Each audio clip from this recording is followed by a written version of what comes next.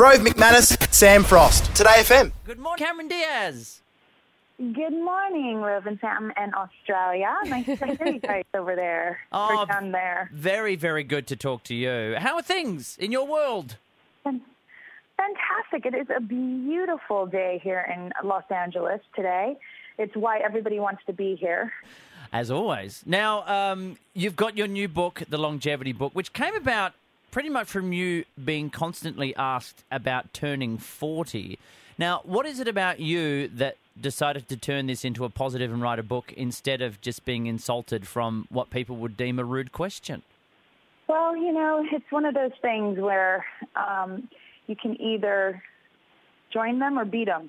You know what I mean? It's sort of like, I kind of thought, people are asking this question, and really when you get down to it on a scientific level, the question, they might ask you if they were really concerned about you turning 40, they might be asking you, have you been to the doctor? Have you had your heart checked? Have you had a bone density test done? How are you? Are you okay? Like, it would be a real question of my well-being and my health, but instead it was sort of on a societal, viewpoint of like, aging is not a good thing. And I thought, that's just not a nice thing to say to anybody, it's not so bad. And then I realized, it's just because people don't understand what aging is. And then I realized I didn't understand what aging was.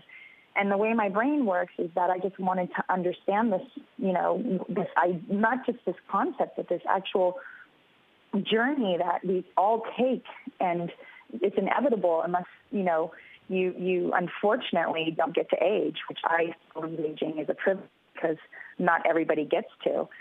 So I kind of went and did a little research to find out what aging really is on a cellular level, and it's pretty cool. It is an interesting point that you raised there, because the idea of someone asking you about turning 40, most people when they're turning 40, it's really about an internal thing about, where am I in life, who am I as a human being, yeah. But no one probably really thinks about what it just physically means to be getting older, and for that to be a question that's a very fair question and shouldn't necessarily be seen as one that's insulting. No, not at all. It's coming from that place. I mean, that's what this book is for, is to help people ask themselves, should I be, where am I at right now? Am I taking care of myself? What does that mean? What is happening to me on an internal level, on the smallest part of myself, in my DNA? It's really, something that one of the things that we found out was that, historically, this is the first time that we can really say that 40 is middle age.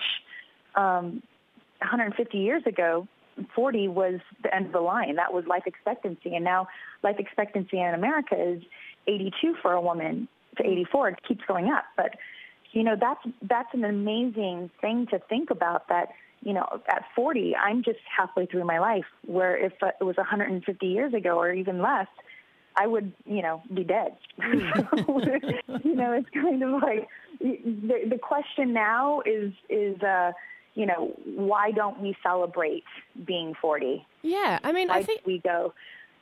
I think I'm. Go ahead, Sam. Yeah, sorry. I think I might be generalizing here, but I feel like the pressure for women on aging, I know a lot of friends that are in their late 30s, and even myself, I'm only 27, and I'm going, oh man, I'm going to start getting wrinkles and I'm going to start aging. Where do you think that problem comes from?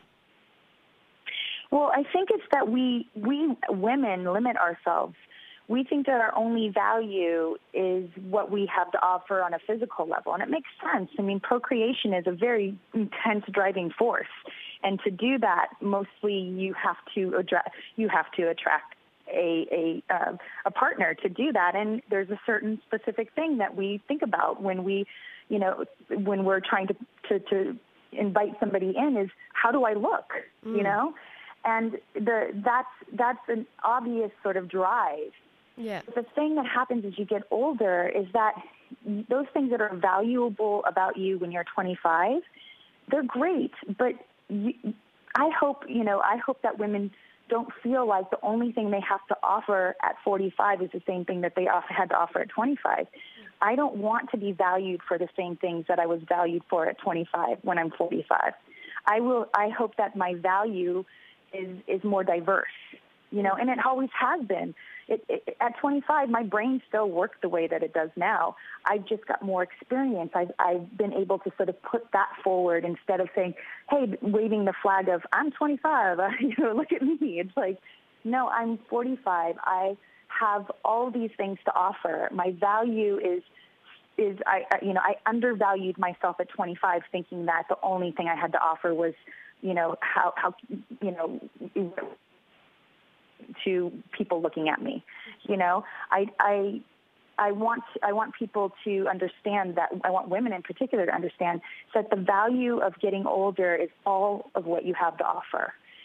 As a woman, as a mother, as a daughter, as a wife, as a sister, as a friend, all of those things that you gain as you get older, because we concentrate so much on what we lose as we get older instead of what we gain as we get older. And I want people to concentrate on the gain. And a lot of that gain is wisdom that allows you to just live better as you get older. Yeah, it's a strange thing to think about. Like you mentioned, it wasn't that long ago that at age 40 we would probably be dead. And now here we are with so much more life to live, yet most people don't actually spend their time living that life. They spend worrying about the fact that they have more life to live. Exactly. And if you're lucky, you'll be old longer than you were ever young. Because youth ends. Life, you can keep living without youth. Your youth ends at a certain point, and if you don't keep living past that and bringing more into your life and being able to really be physically capable of aging, that's a huge part of it, is being able to be strong and capable and not have to depend on people to, take care of you and to be on medication and to be sickly and not be able to contribute to your own life in a positive way. At a certain point, people really do end up living like a baby at the end of their life because, they haven't taken care of themselves. And now you are on the other side of 40, having been asked about this for so long. Is it better than you imagined? How is it for you? It's so much better. Oh, my gosh. It's like a relief. It's like being able to, release a big sigh, like when you're holding your breath. You're just like, oh, my God, thank God I'm not there anymore. I'm here.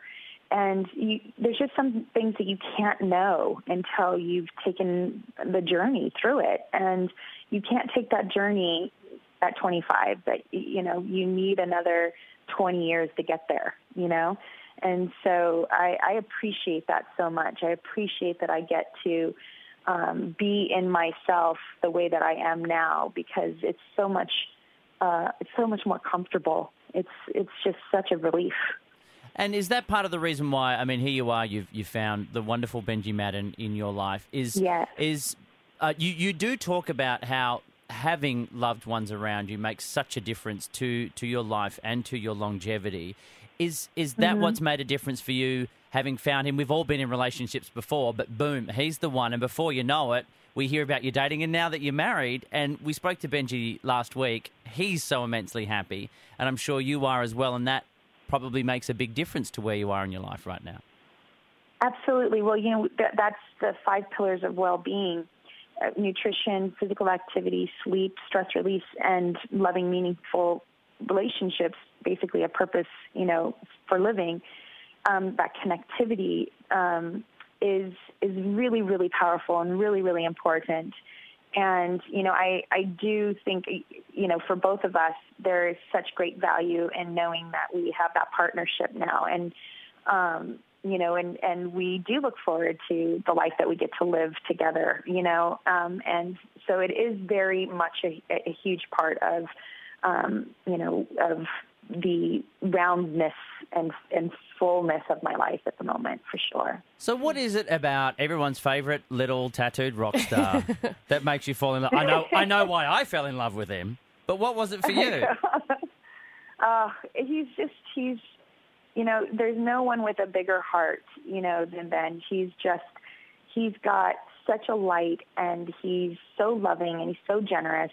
He's so funny. He's so smart. There's just so many things that I love about him. And he's just the most genuine person I've ever known. There's just nothing, he can't look at him. He can't hide anything. Like, it's all out there in the open. It's just who he is, and he's just my favorite person, and we just have a blast together. And I'm just really lucky that I found him. But that's what happens. It's sort of like, oh, I'm never going to get married, and then you're like, all of a sudden you meet this person. You're like, oh, that's why I never thought I was going to get married, because I didn't know you. Like, now I know you, of course, you're my husband. I'm going, I get it now. That's what we're going to do together. And do you get to play the age card where you can say, let me explain how life works? Because I have an older, my wife is older than me, and I think her wisdom, although it's only a couple of years, the wisdom that she has over me is almost quadruple that. It's really funny. I think that, Benj is very mature emotionally for his age in so many ways. Like, he's actually very advanced. He's ahead of most guys his age. And I think I'm just, like, kind of immature for mine. So it kind of, like, evens out sometimes, because he teaches me things all the time, and I'm kind of like, oh, dang it, but there are things, of course, that I know that he doesn't know. So we really help each other a lot in that we have a lot of, I say, like, discovery together as far as that goes. Well, and that's what I think is one of the keys to longevity myself is family, is sharing a life with a loved one. I've got a little 2-year-old now, Cameron, a beautiful little girl named Ruby. Oh, my God, she's such a delight. She's the cutest thing on the planet. And what's her name? Her name is Ruby. Ruby. Oh, that's so sweet. I love that name. I will send you a picture. It will melt your tiny heart. And I'm certain of it. And it makes such a difference in my life as to what my motivation is and my reason for wanting to be on this planet even longer than I can. Is that something you look forward to yourself down the track? Yeah, I actually was talking to a girlfriend of mine the other day, and that's what she was saying. She was saying, I never knew it, but now, like, that I have my son, I want to be here. Like, my whole purpose of being here now is for him. And she's like, I don't want to, I don't even think about myself. I want to be here for as long as I can for him. And I just thought that's such a beautiful thing. I think that when you have that purpose, and you want to just be here for that, you want to see your children grow up and see who they become.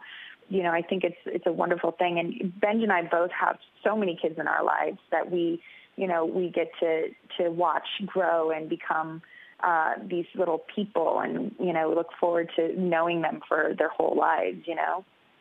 Yeah, it's a beautiful thing, and I look forward to you guys getting to have that opportunity yourselves. Are you at a point now in your life where you feel with you? This is obviously a follow-up. You did the body book. Oh, and Sam read. I have the body book. It's on my bookshelf, and I bought it for my sister-in-law as well for her birthday, because I think it's so inspiring, and I think, I think us women, we give ourselves a really hard time. So I think it's so inspiring. So thank you for that. I'm so glad that it was helpful. Yeah. Is there a level to which this is now a next stage in your life of being a bit of a spokesperson for life and for getting older? What I really hope, what I love is to learn. I love learning. I love to know how things work. And I really love sharing that knowledge. And for me, the science of the body is pretty much the most important thing that we could all know. We all have a body. We all share that in common. And we also all have in common that nobody told us what the hell happens with them. Like, nobody shared with us how it works. They give us a booklet when you buy an iPhone.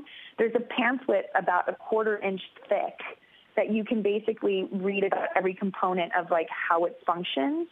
But our bodies, nobody tells us what's going on in it and how it works and what it needs and how it functions and what to do if it's breaking down. And I think that that's really the most important information that we can have, because life is just better with it, and you can live better with it.